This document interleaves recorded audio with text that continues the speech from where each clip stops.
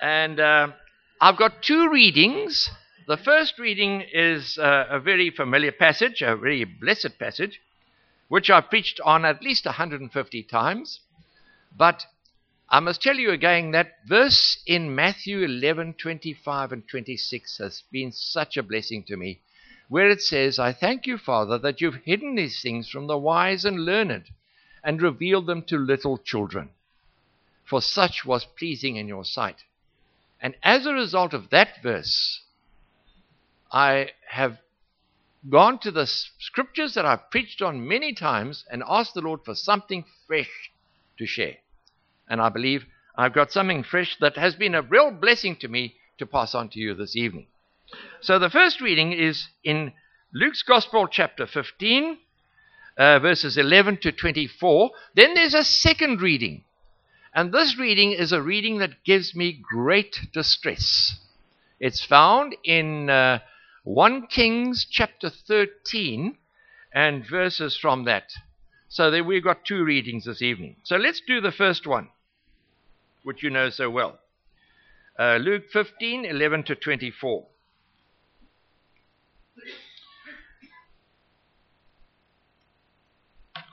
You see, you buy new glasses, but they don't work. Okay. There was a man who had two sons. The younger one said to his father, "Father, give me my share of this estate." So he divided his property between them.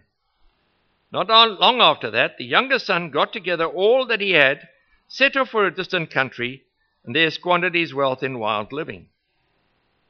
After he had spent everything, there was a severe famine in that whole country, and he began to be in need. So he went and hired himself out to a citizen of that country, who sent him to his fields to feed pigs. He longed to fill his stomach with the pods that the pigs were eating, but no one gave him anything. When he came to his senses, he said, "How many of my father's hired men have food to spare, and here I am starving to death?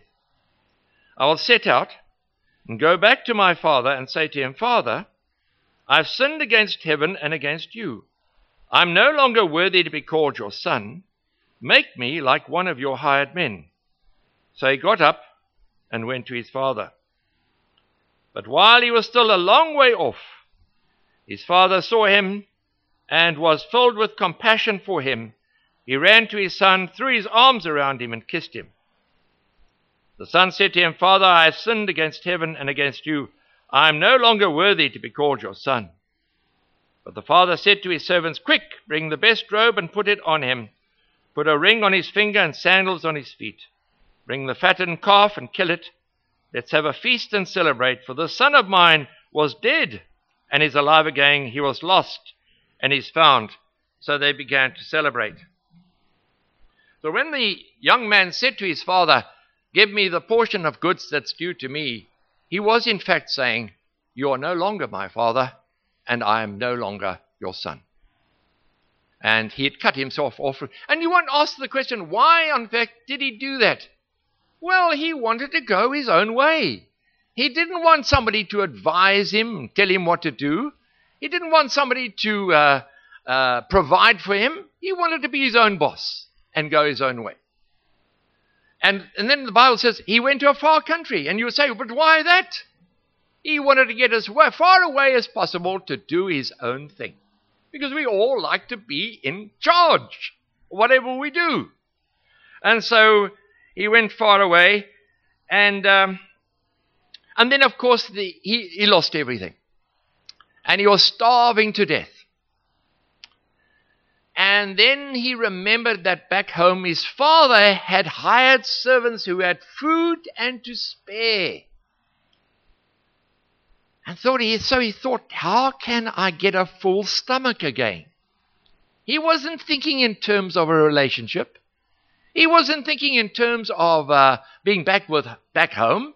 His only thought there was, hey, if I become a hired servant, I can eat as much as I like because my father has food and to spare. He liked the idea of food, as a lot of people do. You know, especially when you're starving. So he said, I know what I'll do. This is what I'll say. Father, I've sinned against heaven and in your sight. I'm no longer worthy to be called your son. Make me like one of your hired men. In other words, he was still wanted to be the boss. He thought, if I can work this out and say, okay, listen, and notice how the emphasis is, I have sinned against. I am no longer. Make me. He still wanted to be in control and work as a servant and have lots of that food that his father dishes out to everybody. So he went back with a plan of his own on how to put right. Not with his father. He couldn't really put that right, but at least he could get a full stomach at the end of every day. And then he started going back home. And his father saw him a long way away. And he started running. The father did. And this is my one point that I'm going to say, and I'm going to say it over and over and over again until you're tired of it. When he got to that son, he was the first to get there, because nobody else runs in the Middle East. Everybody walks very slowly down the road. Let me tell you, even young men, to run, to walk quickly is to lose your self-respect and your dignity. So the father got to his son first before anybody else. And when he got to him, it was a one-on-one meeting. A one-on-one meeting. Maybe the others caught up eventually because he spoke to the servants. But it was a one-on-one meeting between the father and this young man.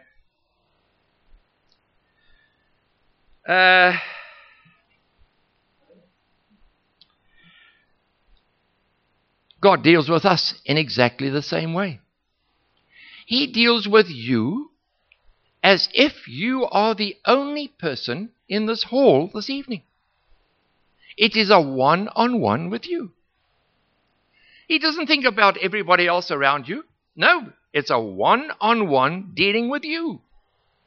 As this father dealt with his son, one-on-one.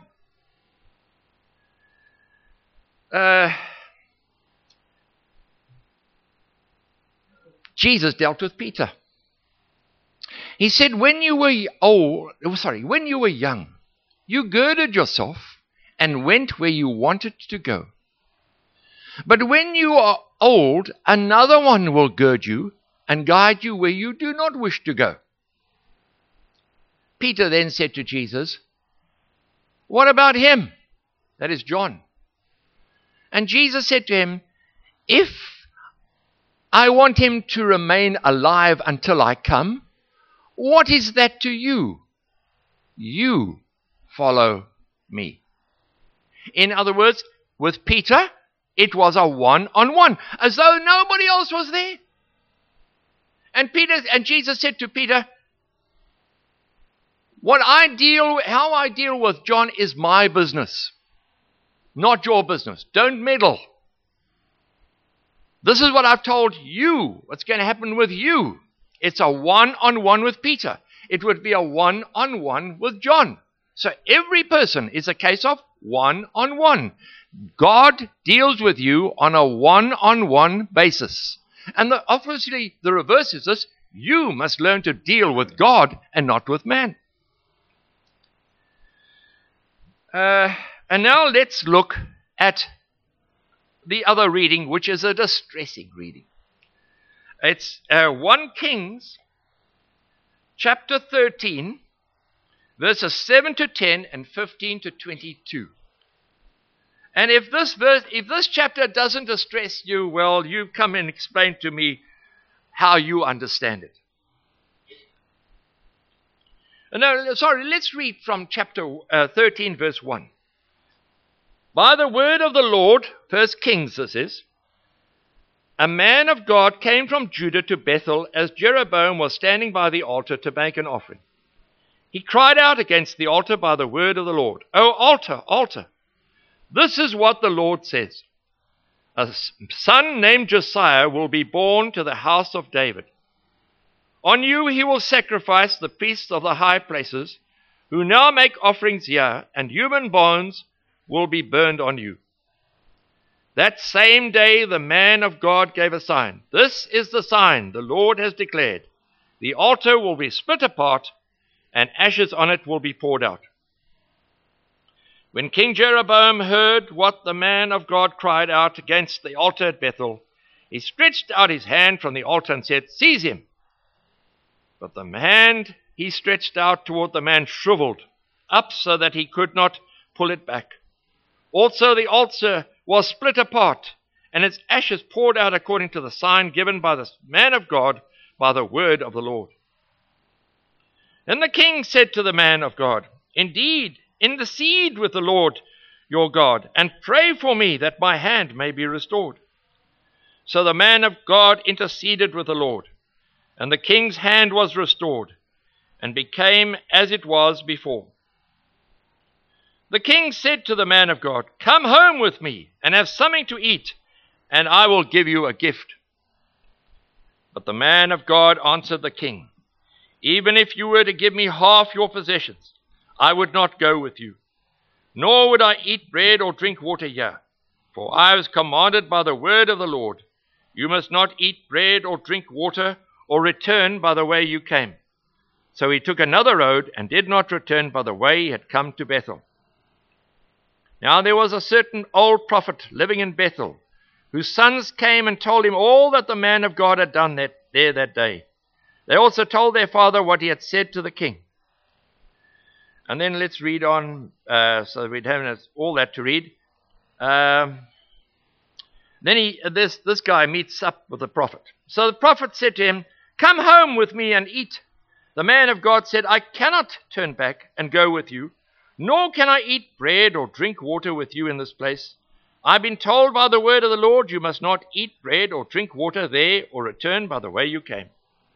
The old prophet answered, "I too am a prophet as you are. And an angel said to me by the word of the Lord, bring him back with you to your house that he may eat bread and drink water." But he was lying to him. So the man of God returned with him and ate and drank in his house. While they were sitting at the table, the word of the Lord came to the old prophet who had brought him back. He cried out to the man of God who had come from Judah, "This is what the Lord says. You have defied the word of the Lord and have not kept the command of the Lord your God gave you. You came back and ate bread and drank water in the place where he told you not to eat or drink. Therefore your body will not be buried in the tomb of your fathers." And then if you look in verse 27 or so, when he returned home, a lion met him on his way and he was killed. Now, if that passage doesn't distress you, it distresses me. And I've often asked the question, why on earth do we read that in the Bible? Why does a prophet go out of his way to bring about the downfall of another prophet?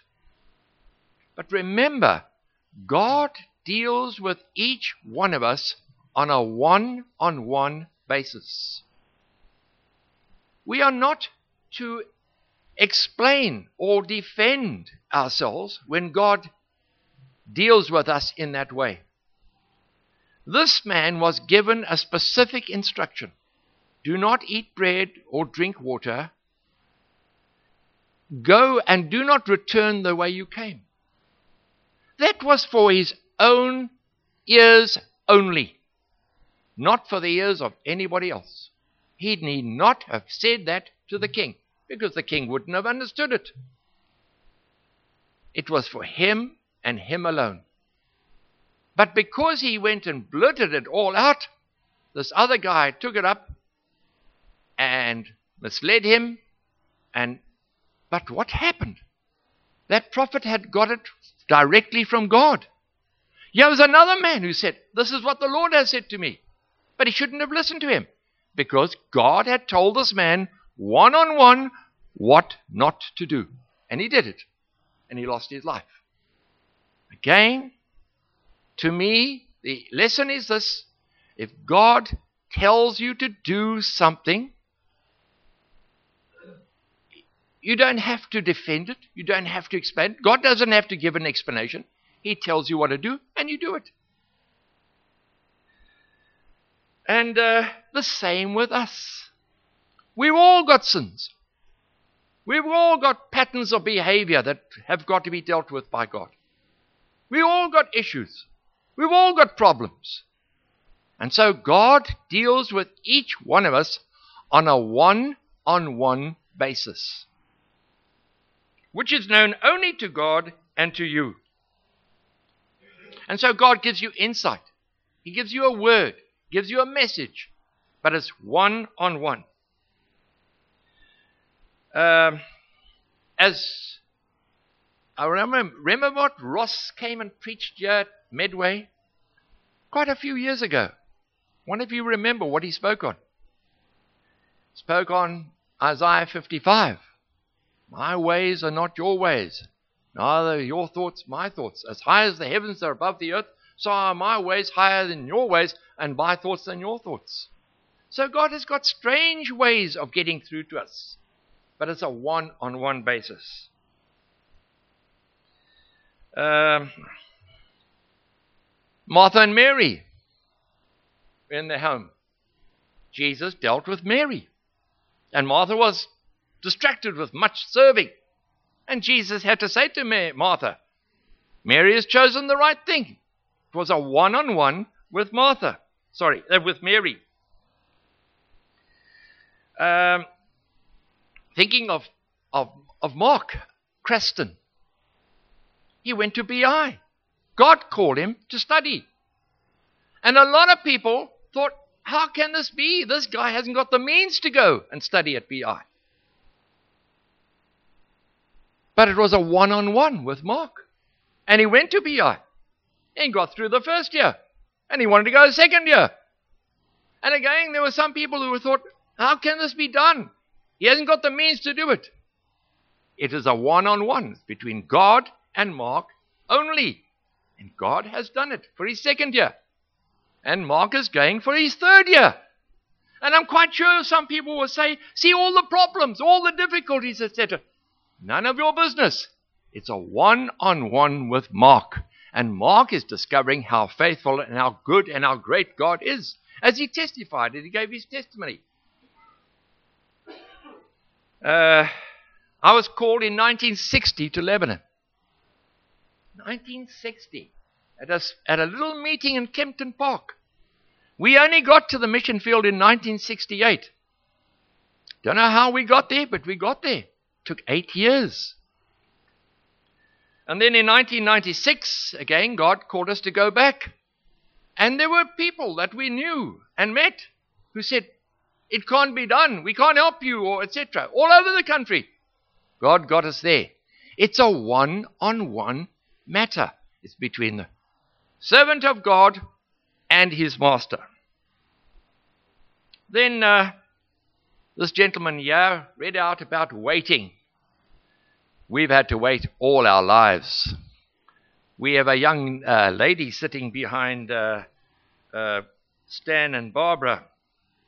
And she's sitting there because we waited for her. We keep on saying, I said to my wife recently again, I'm so glad we waited for Jeanette.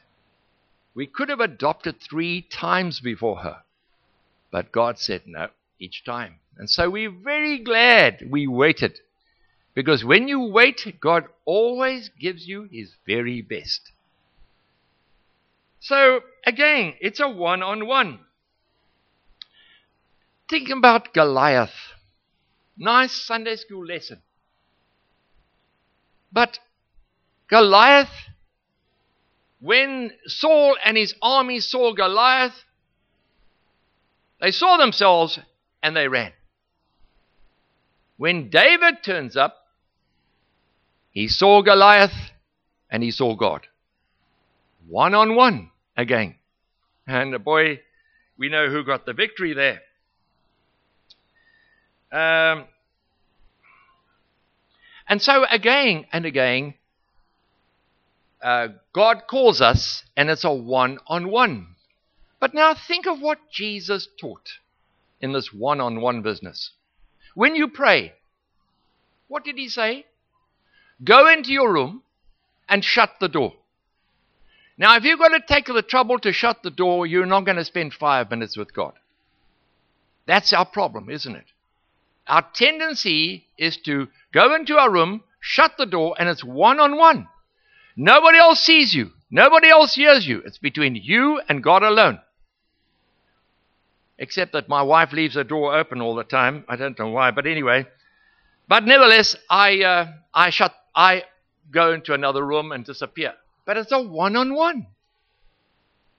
And again, Jesus said, your Father sees in secret, and He will reward you. But it's a one-on-one. When you fast, nobody else is to see that you are fasting. Nobody else is to know that you are fasting. It's a one-on-one. When you give, you are to give in such a way that no one knows about it. You're not to sound a trumpet and say, look how much I've given. It's a one-on-one. But now let's come back to salvation. The gate is narrow that leads to life. Why is it narrow? Only one person can fit through that gate at a time. Again, the person deals directly with God, one-on-one. Each person has to discover that Jesus died for them personally. It's not my father or my brother or my aunt or my uncle is a minister. No, that doesn't help you. It's a one-on-one. So salvation, you have to discover that Jesus Himself has died for you, that He's taken your sins away.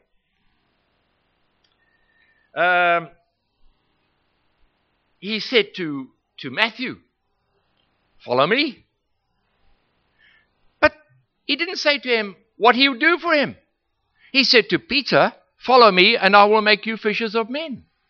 So each person is a different person. Each person has a different need. Each person has a different call that Jesus deals with, one-on-one.